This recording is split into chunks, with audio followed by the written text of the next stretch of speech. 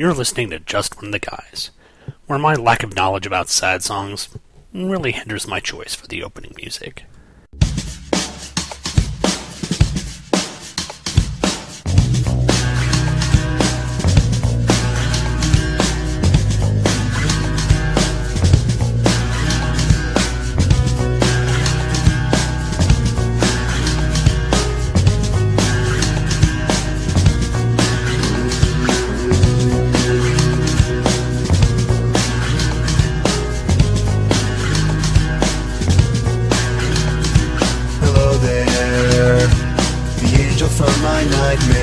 The shadow in the background of the moor, the unsuspecting victim of darkness in the valley. We can live like Jack and Sally if we want, where you can always find me. And we'll have Halloween on Christmas, and in the night we'll wish this never ends. We'll wish this never ends.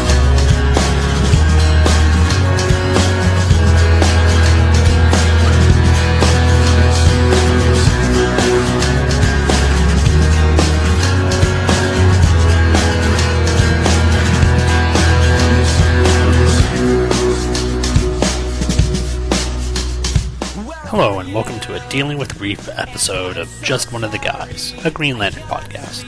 This is an internet radio show dedicated to bringing you coverage of the Green Lantern comics from cover date June 1990 until cover date November 2004, with a special emphasis on the characters of Guy Gardner and Kyle Rayner, my two favorite Green Lanterns who are both going through a lot of changes. Kyle on the first in the fact that he has lost the love of his life. Last episode, which I was graced to have the presence of Miss Sally Pascal come on and help me with the episode, we covered Green Lantern number 54, where Major Force brutally killed Kyle's girlfriend Alex. This episode, we're seeing what comes from that. We're actually getting some resolution with what that whole green rock thing was that appeared with Kyle in the alley, and we're also getting Kyle getting very introspective on what he should do as a hero. It's a starting point in this new Green Lantern's life that's basically going to guide him throughout the rest of the series. But over in the Guy Gardner book, we get about as 180 from the sort of introspective moral dilemma thing that Kyle's going through, with Guy, Steel, Supergirl, and oddly enough a non-paralyzed Batgirl being dragged through various eras of time and various dimensions, and dealing with the events that are leading up to that wonderful crossover Zero Hour. Yes, Zero Hour, Crisis in Time, the DC crossover that fixed all the problems that eventually came spiraling out of Crisis on Infinite Earths. And by the way of fixing them, I mean not at all. Yes, Zero Hour was a great concept. Unfortunately, it led to more problems than it actually set out to create. But still a fun tale, and as you know, I'm all about the fun. So, we're going to go ahead and put some promos here, and once we get back, we'll get to our coverage of Green Lantern.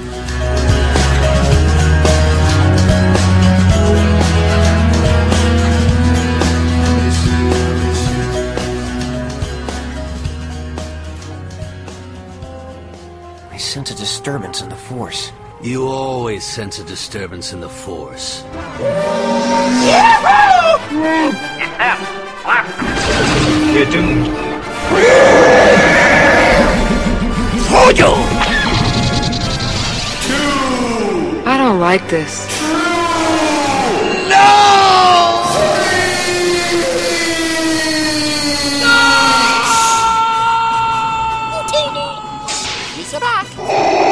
Really pissed me off. Oh no! It's a trap! Chewie, get us out of here! You can't run. Ow! Help me! R2!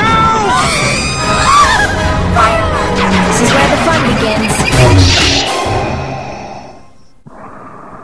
Star Wars Monthly Mondays. Available the first Monday of every month at twotruefreaks.libsyn.com.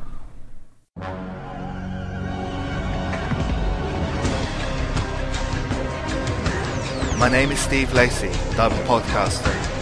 The randomizer hit my long boxes, and now I'm lost in my comic book collection. Help me. Help me, listen, please, is there anybody out there who can hear me? I'm being controlled by an overbearing and fickle randomizer. I'm doing everything I can to review this book in the next 20 minutes. This is the 20-minute long box. The 20-minute long box is the briefest and most random of comic book podcasts. Every 2 weeks, a completely random comic book from my collection is the subject of the show. Find me at the show's site, 20minutelongbox.libsyn.com, the show's blog at 20minutelongbox.wordpress.com, or search for 20-Minute Longbox on iTunes. Prepare yourself for random. And we are back. But before we get into our coverage of Green Lantern number 55, let's go check the Just One of the Guys email bag and see who decided to be a wonderful listener and write in this time. You've got mail. Pattern baldness. And this time out, we've got an email from the indomitable Professor Allen, co-host of the Book Guys podcast, and all-around wonderful person and fan of Dr. Doom, which makes him a wonderful person in his own right. He's writing in, and to be honest, this is kind of a follow-up for an email that I'm saving for a subsequent episode. So he writes in saying, Sean, like I said before, my local comic shop does quarter bin sales every 3 or 4 months. Anyway, I just dropped a cool $1.75 to pick up Warrior number 23, 24, 26, 27, 28, 30, and 31. So I have the next few months of your podcast covered. Don't disappoint me now. It's a very Doom-like proposal at the end. I promise you, Professor, if you're reading those comics, especially 23 and 24, you will not be disappointed. That's the Bo Smith run that I covered the past couple of weeks, and it is awesome. Bar none.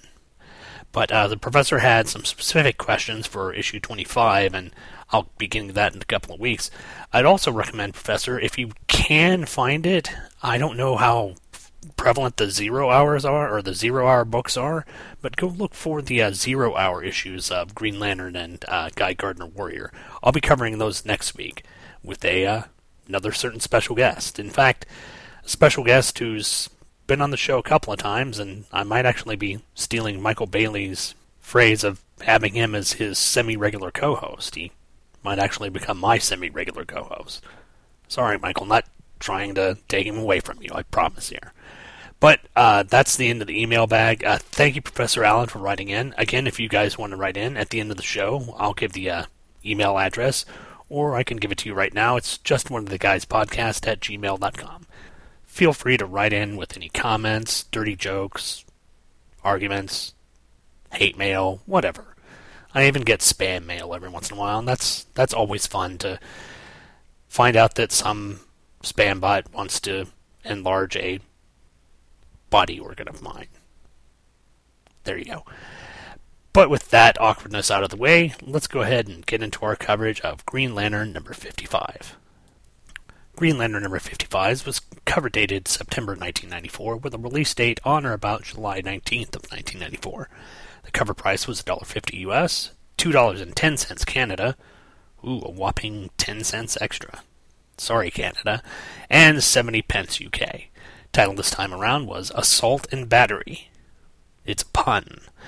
Writer was Ron Mars. Pencilers were Craig Hamilton, Derek Acuin, and Darryl Banks. Inkers were Romeo Tanghal and Craig Hamilton. Colorist was Steve Matson. Letterer was Albert Guzman. Assistant editor was Eddie Berganza, and editor was Kevin Dooley.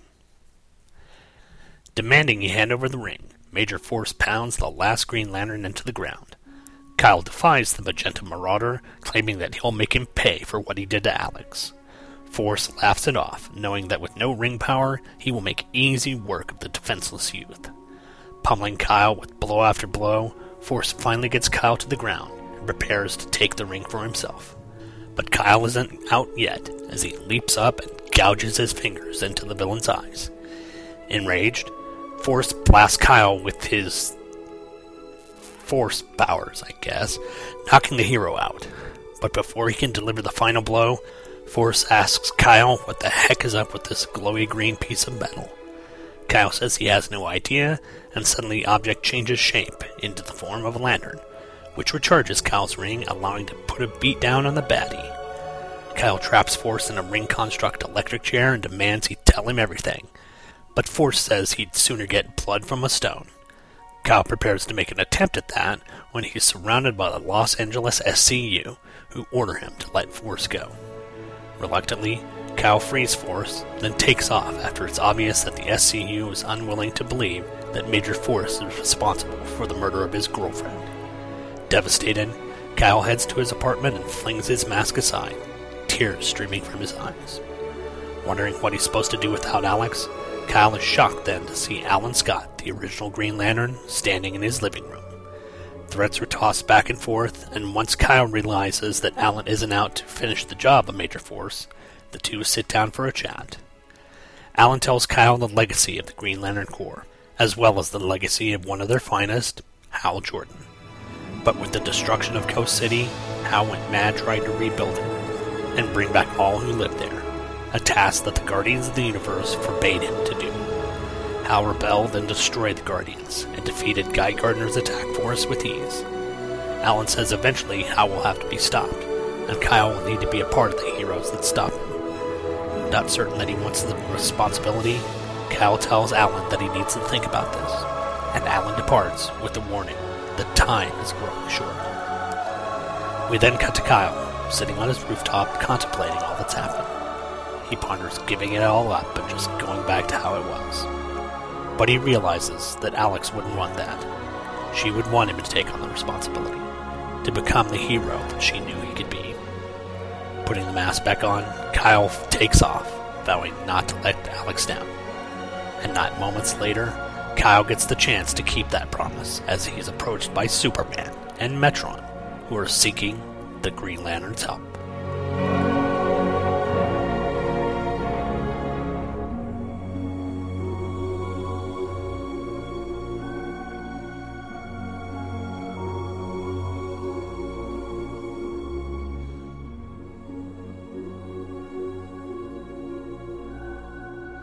Here in this book, we get kind of the loose ends that have been keeping Kyle from becoming a true Green Lantern tied up in a sort of neat bundle. The introduction of the Lantern is here. We get Kyle learning the backstory of the Corps, the rise and fall of Hal Jordan. It's all here, along with a dramatic conclusion which leads Kyle to decide on his ultimate fate. In looking at the books as a whole, it is truly awful what happened to Alex in the last issue. And I agree with Gail Simone, it is kind of representative of how women are treated in comics. They're sometimes left as throwaway characters. However, in this case, there was an impetus to do it, and it did lead to Kyle becoming a more dedicated Green Lantern. It was a building point in his characterization, and without it, I don't think there would have been any reason for Kyle to actually be doing what he's doing and to become the character that I think a lot of people who listen to this podcast really love. Character I love as well. But let's go ahead and go on to the notes, starting off with the cover, which is a really nice cover of by Banks and Tanghal of Alan and Kyle. Really don't have all that much to say about it. It looks, however, like it might be happening in Alex's apartment, because things are sort of tossed around and, broken and such, which is off. I mean, they've had other covers recently where Kyle was fighting Mongol rather than on the beach, but in a city, but it's a good-looking cover. Banks and Tanghal get the characters down right, and much like a lot of people with capes in the 90s, Alan's cape is big and out there. It's the Spawn effect, I think. Page 1. I discussed this with Sally in the last episode, and if Kyle lost power to his ring, and last episode we saw that he used the ring to put his uniform after his super happy fun time with Alex, and I can't believe I just used air quotes there, then why are we not seeing Kyle either in his BBDs or whatever he was wearing, or the fact that he's au naturel? I mean, it's just a little nitpicky thing that kind of bugs me. Is the uniform a construct, or is the uniform clothing that he actually puts on?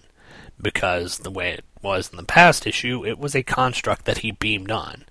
And actually, the way we'll see in an issue later, it's also a construct. So when he takes the ring off, it goes away. Maybe it's just the thing about him taking the ring off. If he has the ring on, he can still have the costume on, even if he doesn't have any power to it. Maybe that's their excuse. It's a good no prize anyway. Page 4, panel 2. I like the fact that Kyle isn't willing to give up, and he's even willing to fight a little bit dirty as he gouges Major Force's eyes out. I mean, he puts his thumbs in his eyes. That's going to hurt, even if you are sort of a, well, maybe not indefeatable super villain, but, that you've got this sort of regenerative power. It's a dirty way to fight. I give it to Kyle for doing that.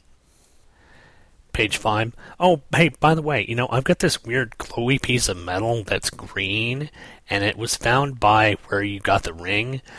I have no idea what it would be, Mr. Green Lantern. I know you don't have a lantern yet, but I've got this thing that's metal, and it's glowy, and it's radiating energy. Any idea what it could be? Doofus. Then on page 6, oh yeah, it's your lantern. I should have known. I mean, with the whole Green Lantern thing in your name and this being found by where you got the ring, I should have expected that. My bad. Page 8, panel 1, we get a image of Kyle ring constructing up the electric chair and putting Major Force in it and all the electricity or energy shooting off of it. It definitely gives a whole new meaning to the term, the Green Mile. Get it? The Green Mile? Okay, I'll shut up now. Page 9, panel 5. Again, like I mentioned last issue, would or could have Kyle actually killed Major Force if the SCU didn't intervene? Obviously, Kyle has got different limitations with his ring. It's not affected by yellow. The charge is in 24 hours. So you've got to imagine things might be a little different. So I'm wondering if there was no intervention by the SCU or the Special Crimes Unit, to be specific, if Kyle would have actually killed Major Force here. If he would have, it would have made a much shorter book, but there you go. Page 12, we get some really nice art and some really heartbreaking panels as Kyle flies into the roof of his apartment, I guess. We haven't seen his apartment in the book, but I'm assuming that this is what it is, and he flies in and lands on the roof and takes the mask off and flings it away and opens up the skylight of his apartment, and his hand is on his face, and he's just got the lantern in his other hand, and the final panel is all just done in silhouette, which again is a great look for him. The black with just the white accents of his chest up there. Plus you also see his teeth and his eyes being whited, not really whited out, but just white, and you can see tears streaking down from his eyes. It's a great image, and it's really good art by the artist team. I don't think this is Banks here. It looks a little different than Banks' stuff, but it might be one of the other artists. Well, it's obviously one of the other artists, but it's really good stuff, and it's all done without any narration or without any speaking parts. Really good page. Page 13, panel 3. After Alan Scott introduces himself and says, "My name is Alan Scott, and I kind of expect the next words out of his mouth to be, the son of Dracula, and I'm here to drink your blood." Especially the fact that he's there in the middle, or in the dark, in Kyle's apartment, and the fact that his cape is just really very Dracula-like. Kind of creepy. I'd be freaked out if someone appeared in my apartment like this. Page 15, panel 1. I know this is common to distinguish Alan Scott's Green Lantern constructs from the regular Green Lanterns, but I like how Alan Scott's constructs have this, rather than energy bubbling off of it, it looks like it's fire bubbling off the constructs. And it really looks good. It's a nice way to distinguish it, but it's a really cool way as well. pages 17 through 20, here's basically Alan Scott giving the whole backstory to Kyle about the Green Lantern Corps and everything. And it's a nice couple of pages that show, well, a lot of the Lantern Corps, a lot of what Hal did, especially with Ollie, his Green Arrow, Green Lantern, hard-traveling hero stuff. We've got Star Sapphire and Abensur. We've got Tom Kalamaku. And we've got Sinestro, obviously. So, really good couple of panels. And again, I can't tell if this is Banks doing the artwork here. Might be. It's a little bit more scratchy than what I'm used to for Banks. Then on page 19, we get a little something for Sally Pascal, and maybe in some of the ladies who might be reading this book.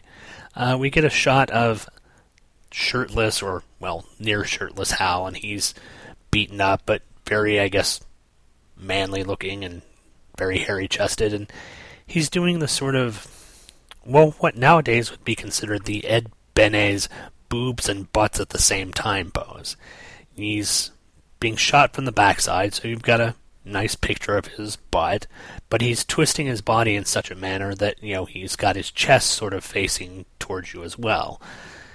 If this were, say, Catwoman, I'm certain there would be people calling this really sexist, but just wanted to point this out in case Sally decides to listen to this podcast. This is probably an image that she'd like to put on her site.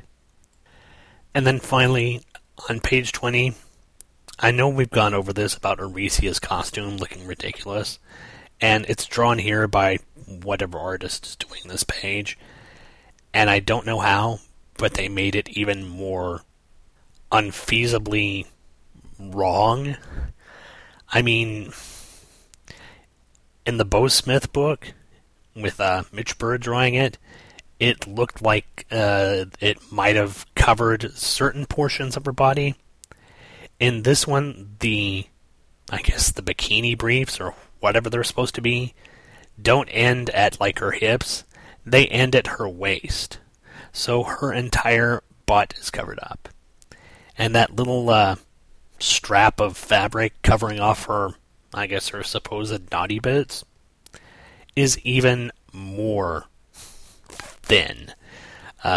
Basically, any type of movement, and you're going to be intimately knowledgeable with Arisia's reproductive organs. Page 21, panel 5, as Alan disappears in a sort of green puff of flame, he tells Kyle that he can't afford to dally. Really? I know Alan's from a different time, but does anyone even use that anymore? I guess it places Alan as a character of the 1940s, but to use the word dally in a then modern context just seems really out of place. Page 22, we get Kyle finally coming to the realization that he has to take responsibility for his actions and has to take on the mantle for being Green Lantern. And the caption boxes here just perfectly capture what I think of Kyle as being the Green Lantern. And it goes like this. It says, "Times like this were when I came to you, Alex. You were always so much better at seeing things from all angles, thinking them through. I thought this hero thing was the way for me to be somebody, for us to be together. It stopped being fun and games, but I need you here to tell me what to do, because I don't know if there's any way I can handle this by myself. Everything that guy Alan Scott told me, this is bigger than I could have imagined. It'd be so much easier to run away from it all, go back to being who I was. But you wouldn't let me do that, would you? You'd tell me I had responsibilities. To myself, to the ring, to the world, to you. You'd kick me in the butt and tell me to get moving. You're the best thing I ever had, Alex. I loved you, and I won't let you down." As Kyle flies off, and essentially it's the whole Uncle Ben telling Peter, with great power comes great responsibility thing, and it's changed in a bit of ways. And yes, there are some parallels between Spider-Man and Kyle Rayner, but the sentiment is still there. He was given this great responsibility, this great power, and he needs not to just let it go away, not to throw it away, because someone needs to be out there to do this. And the fact that he's come from this sort of brash, cocky, self-centered guy to within just 5 issues, a person who is willing to accept this responsibility, is one of the reasons, again, he's one of my favorite Green Lantern characters. Then finally, on page 23, I'm really glad that the hero who worked the closest with Kyle and is the one who really knows him the most and trusts him is the one who recruits him for this really dangerous mission. And the fact that that person is Superman is also really sweet as well. The fact that Superman is vouching for you and has this kind of faith for you really is a sign that this is a character that's going to make it in the DC universe. But that finishes up my notes for this issue. I'm going to go ahead and take a break and go get a little drink. And when I come back after these promos, we'll get to our coverage of Guy Gardner number 24.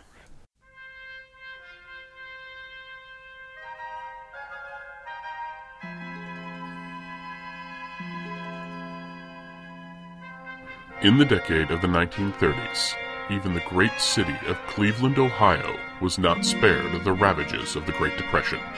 In a time of fear and confusion, a character emerged that would entertain and inspire millions of children and adults alike.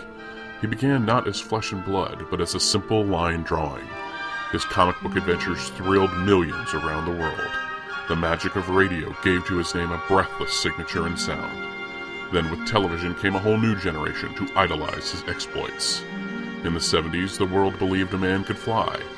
In the 80s, he was reborn in the comics, and the 90s saw his death, rebirth, and marriage. In the 21st century, he returned to the big screen and saw his origin changed and retold on several occasions. Through the decades, he has gone by many names. The Man of Tomorrow, the last son of Krypton, the Man of Steel. His strength is incredible. His name is legendary. His battle is never ending.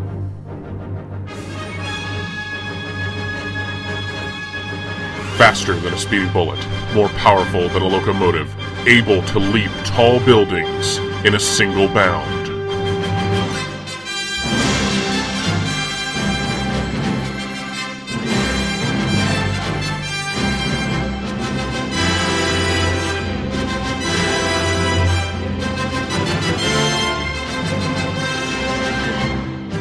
My name is Michael Bailey, and I host an internet radio show called Views from the Long Box. Superman is my favorite character of all time, and in 2013, he is turning 75. Because of this, a large portion of the episodes this year will be about the Man of Steel, in a series I'm calling Superman at 75, the celebration of a legend. I'm going to mark Superman's birthday in fine style by examining all aspects of the character's history, from the comics, to the movies, to the television series, and beyond, both alone and with the best and brightest of the podcasting world. It may not be every episode, but the bulk of views in 2013 will be all about the Man of Steel. He is the first and greatest superhero of them all, and he deserves no less. Superman at 75. The celebration of a legend. A series within a series, and the biggest birthday card a fan can give his favorite hero. Only at Views from the Long Box. Views from the Long Box is a Fortress of Baileytude production. New episodes drop every other Tuesday over at www.viewsfromthelongbox.com, and for this series, over at www.supermanpodcastnetwork.com.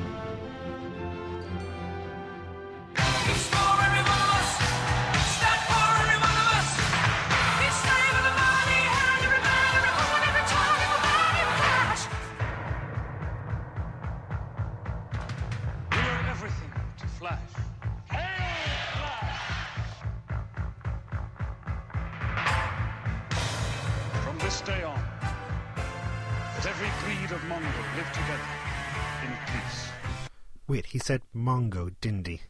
That's wrong character, wrong universe, and wrong galaxy. Hold on just one sec. Here we go.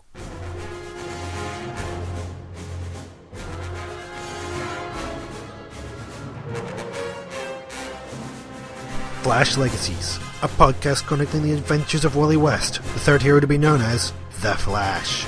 Join me, Dave Walker, in my bi-weekly journey as I look at Wally's career from when he first donned the mantle of The Flash all the way up to the return of Barry Allen. Find me at flashlegacies.libsyn.com.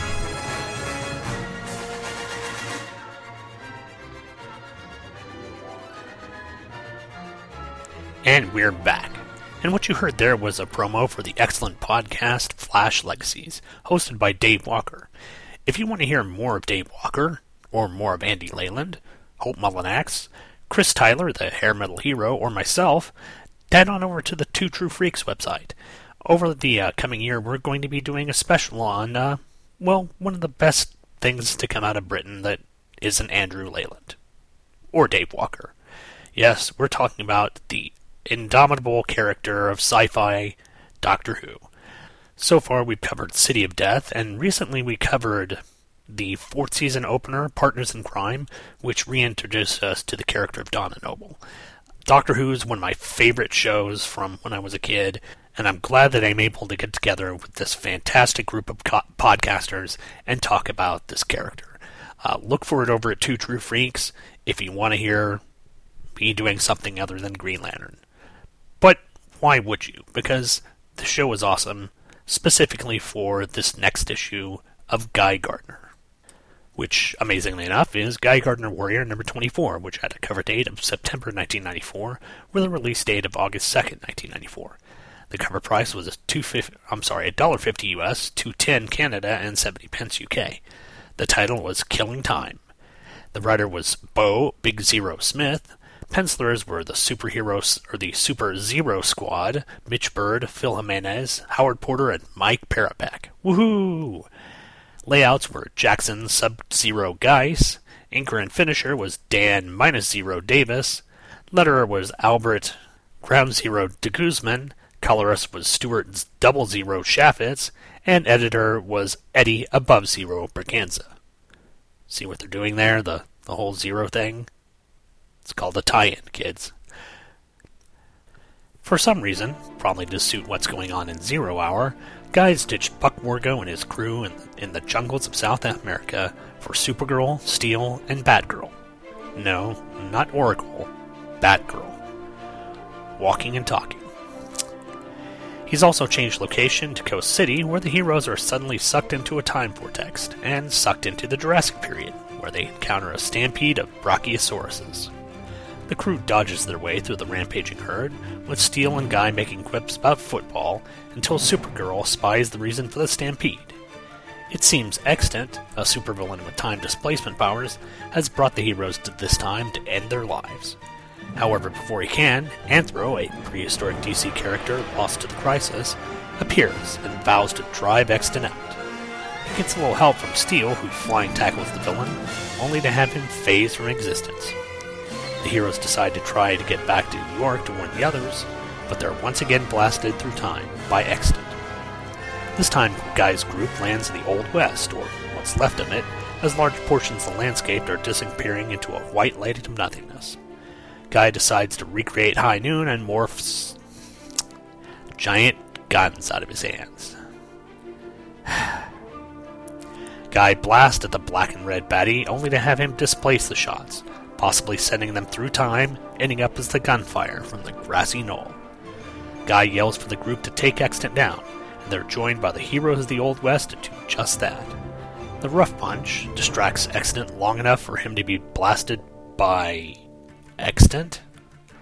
But the real Extant isn't phased, and he returns fire at, it's the shape-shifted Supergirl, and then pulls the heroes back into another timeline. Here there are strange futuristic aliens fighting each other, with the displaced Lady Blackhawk right in the middle of the brawl.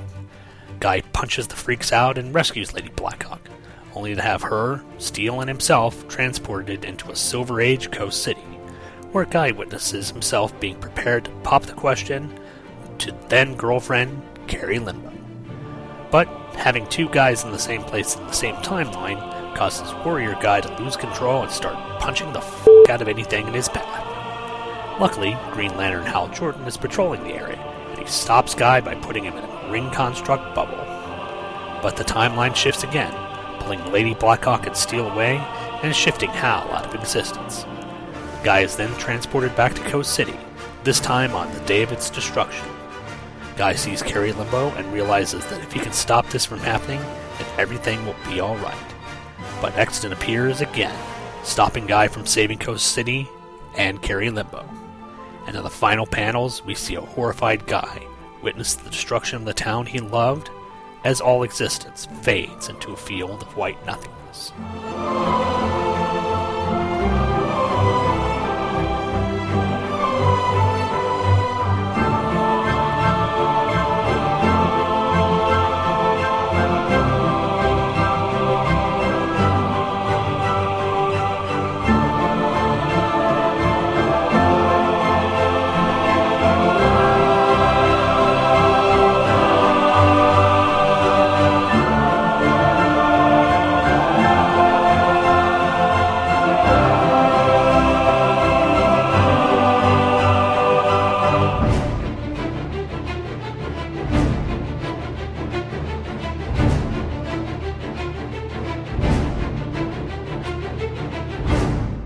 I've found that usually when you get a gaggle of artists on a book like this, you get a really uneven look to the art, and sometimes just bad art in general.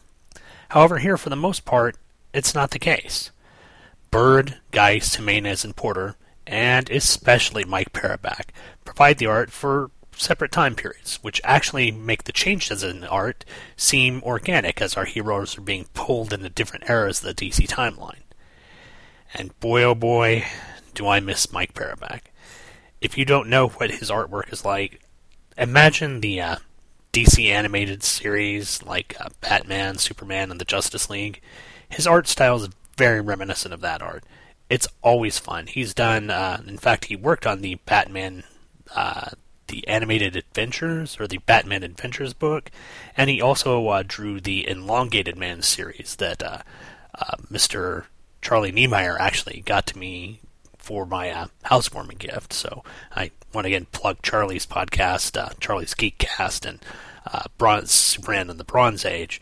And thank you for sending me that, because the Mike Paraback art in there was amazing. Loved it. But let's go ahead and get on to the notes of the issue, starting with the cover, which is a very yellow cover. Which is odd because the character who is supposed to be in the background, who's got the black mask, is none other than the baddie for this issue and 0 Hour, Extant, who is actually Hank Hall of Hawk and Dove, who decided that the whole Monarch thing just wasn't really creepy enough for him, so he had to take the name of Extant, because that's more BA. Whatever. And again, I also want to give credit to Bird for drawing the superheroines on this cover actually differently. If you look at the cover, you can see Batgirl and Supergirl on the cover. Supergirl is very fit. Her abdomen is very slender, and it's actually kind of ripped. Batgirl, on the other hand, is a bit more, well, it's the 90s, folks. A bit more top-heavy, but she's also very hippie. She's not as defined as Supergirl, which gives the two characters a distinct look.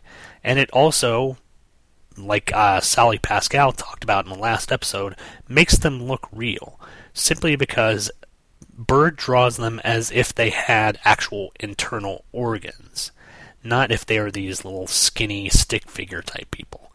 They look like real women, and once again, I really like the fact that Bird can not only distinguish the women he's drawing, but also can draw them in a manner that doesn't make them look unreal. Really appreciate that. Page 1, this is all just kind of wonky, because if you remember in the last issue, it ended up with Buck, Desmond, Rita, and Joey and Guy in the Naba jungle looking at this time vortex. And now you've got Guy, Supergirl, Batgirl, and Steel in Coast City looking at this time vortex. So basically all the characters that are part of the book have been pushed to the wayside for now in order that we can focus on this company-wide crossover we need to do. Page 2, this is a really trippy panel as Guy and the rest of the heroes are pulled into this swirling sort of psychedelic, I guess, time tunnel.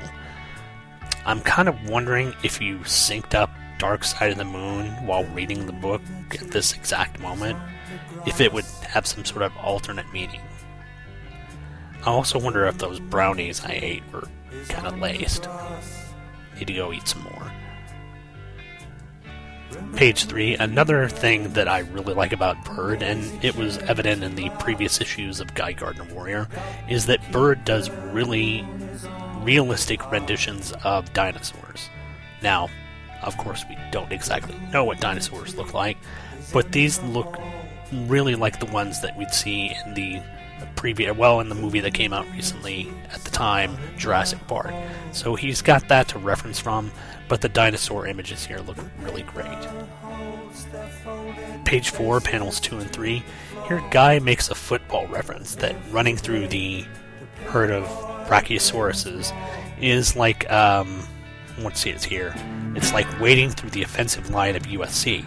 And then the next panel, Steele says, nah, more like the secondary of Michigan University. And I'm kind of wondering if that's a reference to the fact that Steele attended Michigan University as John Henry Irons with Guy Gardner. And actually, I think in an issue of The Man of Steel, I think in one of the annuals, not Superman the Man of Steel, but I think the Steel annual, it was sort of retconned that Guy and Steele actually either shared a room or were friends up in Michigan. So, kind of neat little seeding of that story, and kind of nice that Bird picks up on it here. Page 5, panel 4, is they're introduced to Anthro. Exton says in the next panel, well, he says in panel 4 that you're not needed for my future, and so you'll be dust, which it pains me. It just means that the new 52 is not going to have any Anthro in it. Damn it all. Damn it all to hell. Page 6, panel 3, there's a little shot here that's kind of odd. Anthro's little Neanderthal friend is looking at Guy, and he's got this sort of, well, he's got the stereotypical question mark above his head, and he's scratching his head, a lot of this sort of simian-type thing going on. I'm wondering if he's just wondering why Guy is in that goofy armor, or whether or not he recognizes Guy being the living warrior, as we'll be referencing here in about an issue or so. Page 8, panel 4, we get the caption Bob saying, "First time I did this, I didn't know I could. Now let's see what happens when I put my mind to it." And I'm wondering if this is, well, let me set the scene. It's Guy morphing his hands into the big guns that will become a sticking point for the character and a part of the 90s, Jake. But I'm wondering if this is a subtle jab by Bo Smith to the other writers who were doing Guy at the time, who, rather than making Guy a sort of, well, like I've said before, like a Terminator 1000, and being able to construct bladed weapons and smashing weapons with his morphing powers, to give him big guns. And maybe this is a jab at them for them doing this first before he did it, so you never know. Page 10. Now, back when I originally read this, back in the 90s when it came out, I had absolutely no idea who most of these Western characters were. But, again, thanks to the awesome All-Star Western, really the only book that I'm reading in the New 52, I've got an idea of who most of them are. I mean, we've got Nighthawk and Cinnamon, we've got El Diablo, it looks like Batlash, Tomahawk. There's one other guy that I can't tell, but unfortunately there's no Jonah Hex here, so boo for that, you know. I'd like to see Jonah at least, but maybe that means that he didn't get wiped from the time stream, so there's a good thing.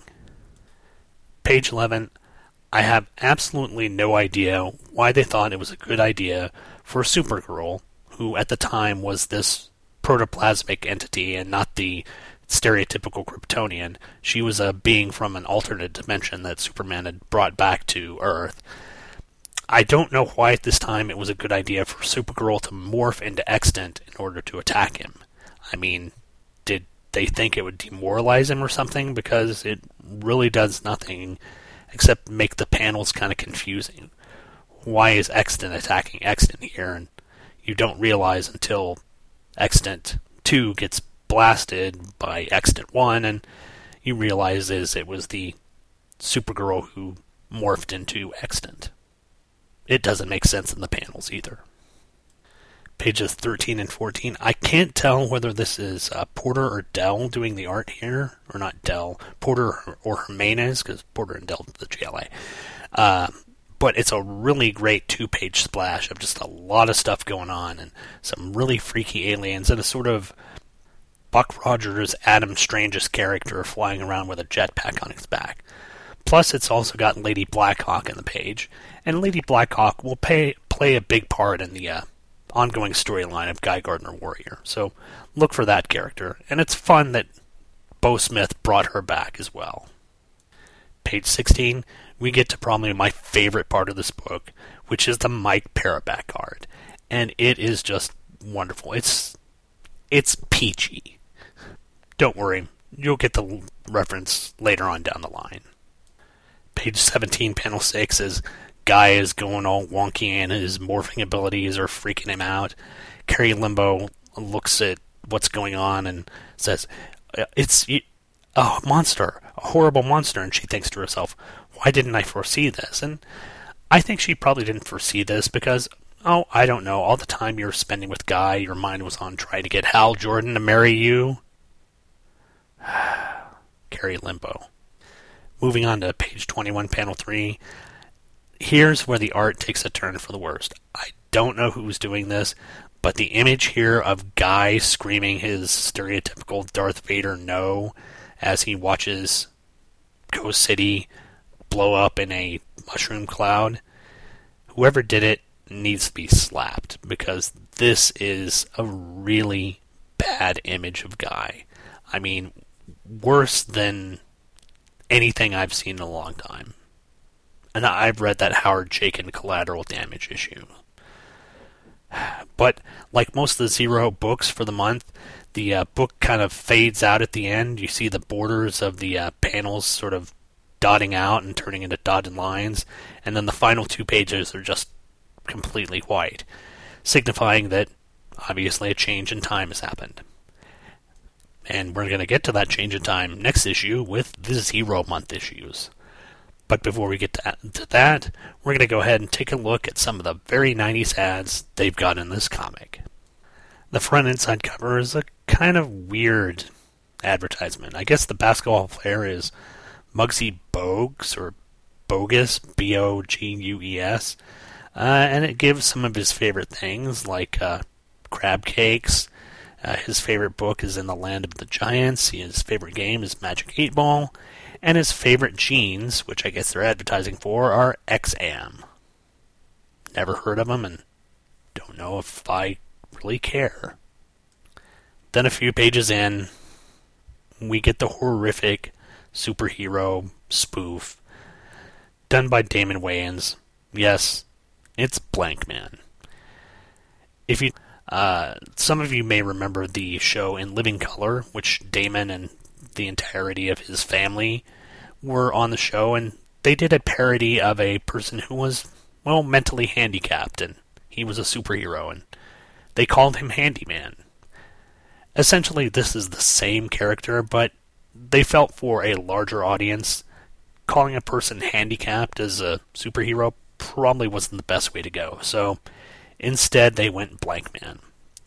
The Wayans have done some good stuff. I'm Gonna Get You Sucker I'm Gonna Get You Sucka is a hilarious movie, but I'm trying to remember if there was anything funny about this movie, and nothing's coming to mind. The next page is an ad for Virtual Bart. It's basically a Bart Simpson game that you can play on the Super NES or the Genesis, where you basically go around as Bart Simpson and do Bart Simpson-y type stuff. The Simpsons were huge at this time, and there are a few Simpsons games out.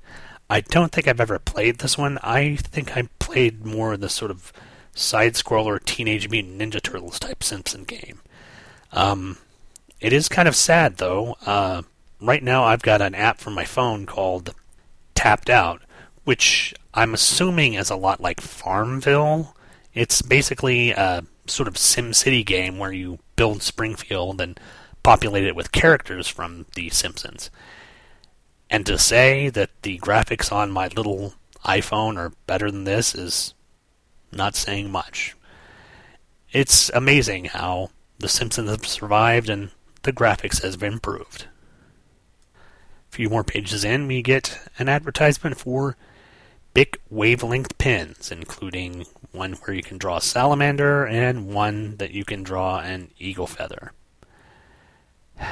They're advertising pens in comic books, so I guess it was a slow advertising month. Next page was the American Entertainment comic ad. They had a lot of $1 and $2 comics. Let's see some of the hot comics. We've got X-Force. Of course, we've got all the Valiant issues. Team Youngblood for $2. Let's see if there's anything else on there. There's Spidey 2099.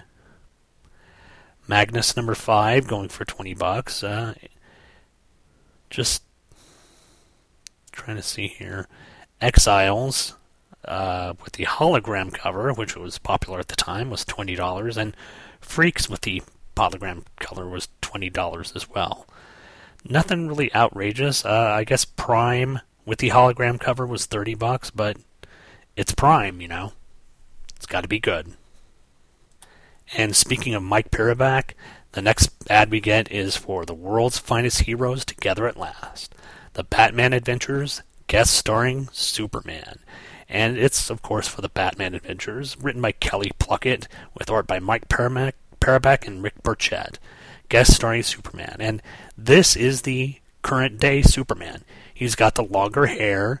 I don't know whether they mentioned that he was back from the dead or whatever, but it's the long-haired Superman, and it's got the same animated style as Batman, the animated series, and I actually think this is the first time that Superman has ever been drawn. This was a bit before the Superman animated series came out, so I think this is the first time that you saw Superman in the sort of animated DC series style, so it's kind of neat. He looks really good.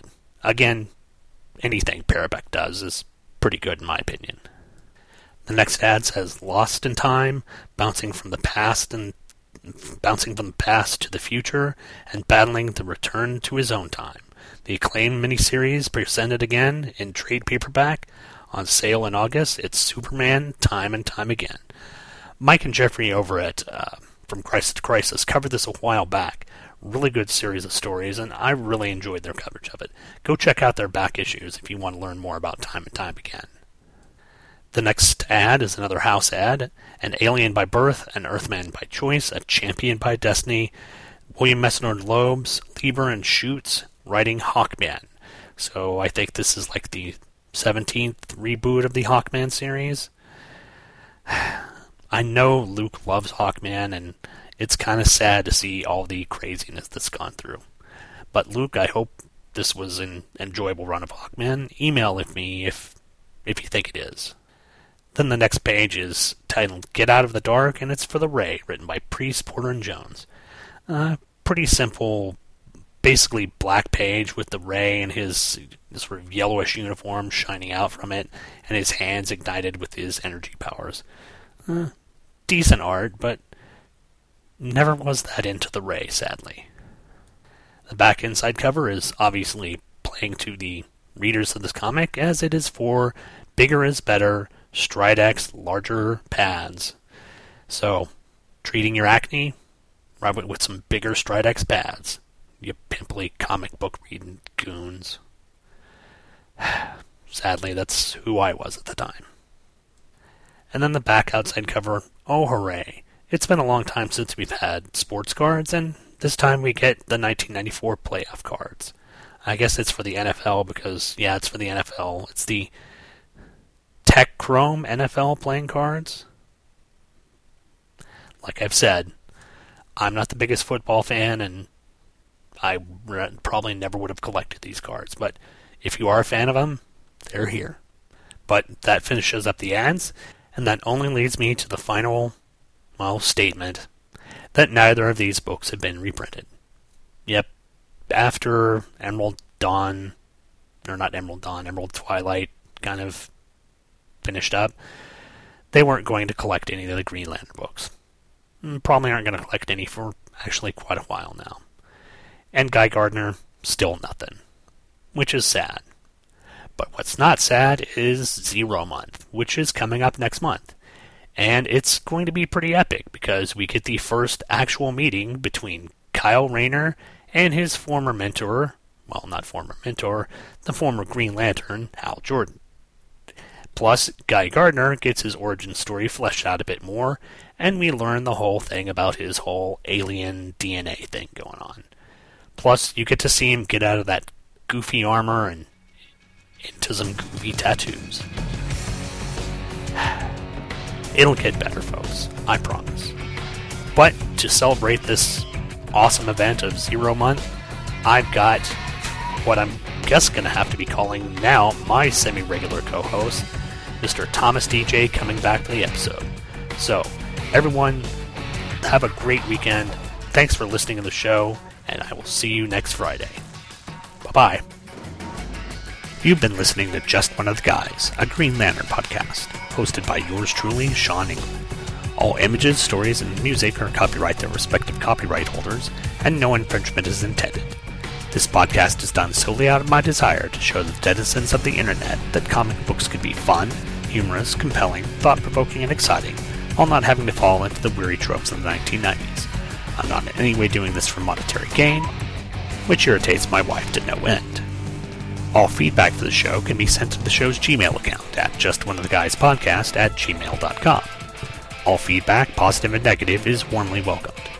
All spam bots are warmly welcome too, as long as your definition of a warm welcome is for them to die horribly in a fire. The website address for the show can be found at justoneoftheguys, all one word, .libsyn, spelled LIBSYN.com. There you can find the RSS feed, as well as scans of the covers and whatever else I feel like putting up.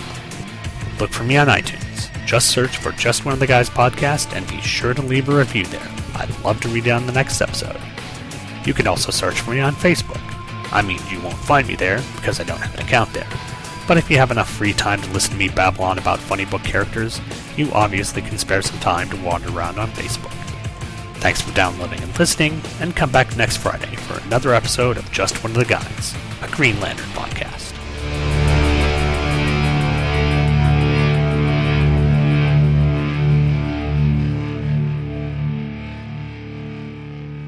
The opening music for today's show was Blink-182 with the song I Miss You, off their album, Blink-182's Greatest Hits. This album could be purchased at Amazon.com, one of the most wonderful shopping sites on the internet. And the best way to get to Amazon.com is to go to twotruefreaks.libsyn.com and click on the Amazon.com banner at the top of the page. If you click on the Amazon banner at Two True Freaks and buy something from Amazon.com, perhaps the Blink-182 album, the MP3, or just the CD single.